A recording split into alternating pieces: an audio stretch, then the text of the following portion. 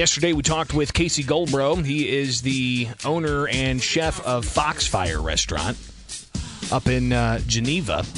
He sued Governor J.B. Pritzker over the COVID-19 restrictions limiting restaurants. And that lawsuit was filed back in October. It was consolidated with a bunch of other lawsuits.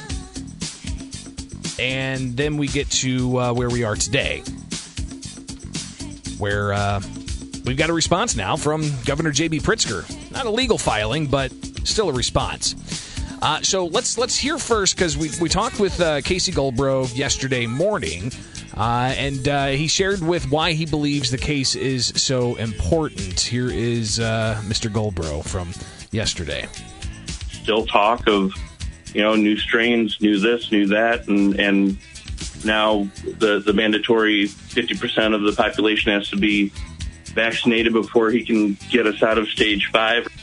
So he says we need some clarity on the governor's orders and his ability to continue placing executive orders limiting economic activity, especially as there's talk about more COVID-19 variants. I mean, even a headline here in Springfield, here in the WMAY newsroom, there could be COVID-19 variants in Sangamon County, though it's not been officially confirmed yet.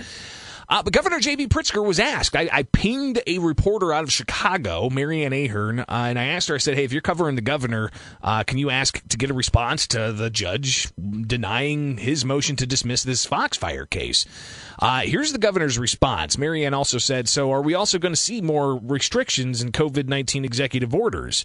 Here's the governor from yesterday. Well, we want to keep people safe and healthy through the end of this pandemic, so we're going to do everything that we can. If it requires emergency orders, we're going to do that.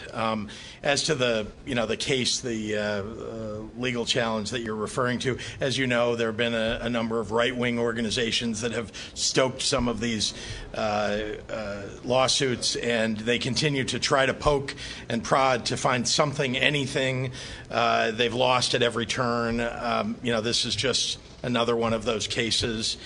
So I expect that this will, they're just looking to stay in court, not get dismissed like so many of their colleagues have been. So we'll see where it ends up. But I have every confidence that we have followed the rules, followed the law.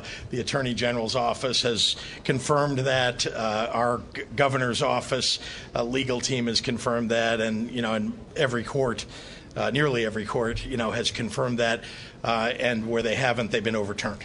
The governor, every time he's asked about a court ruling that's not in favor of executive action, he calls it like, for instance, I think Wisconsin, he said, it's a Republican-led Supreme Court up there, so it was political. Or the Southern Illinois Clay County judge who ruled against him over last summer. Oh, it's political. But when he gets cases that are in his favor, then it's not about politics.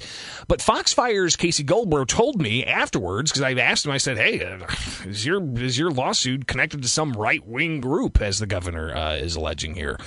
He said while he has conservative political leanings, that's not what's driving his legal challenge. He said it's a common sense issue, a survival issue. We are doing this for our staff and their families. This suit is as much about the bar down the street or the flower shop next door as it is to us. It affects everyone, no matter their religion, color, or political affiliation. To make it political is a coward's answer, he said. His continued use and abuse of his executive order has harmed far more than it's helped. That's Casey Goldbro, the owner of Foxfire. I also asked the attorney, the lead attorney here, Kevin Nelson from Myers Earl Nelson. We've talked with Greg Earl, part of that law firm, but Kevin Nelson, I talked to him via email and got his reaction to the governor saying it was part of some right-wing group. He says Foxfire is not some right-wing organization, as the governor claims, but a family-owned small business which was almost put out of business by his unconstitutional, unprecedented actions. Foxfire stands for restaurants and small businesses throughout the state, which Pritzker quite literally left out in the cold this winter.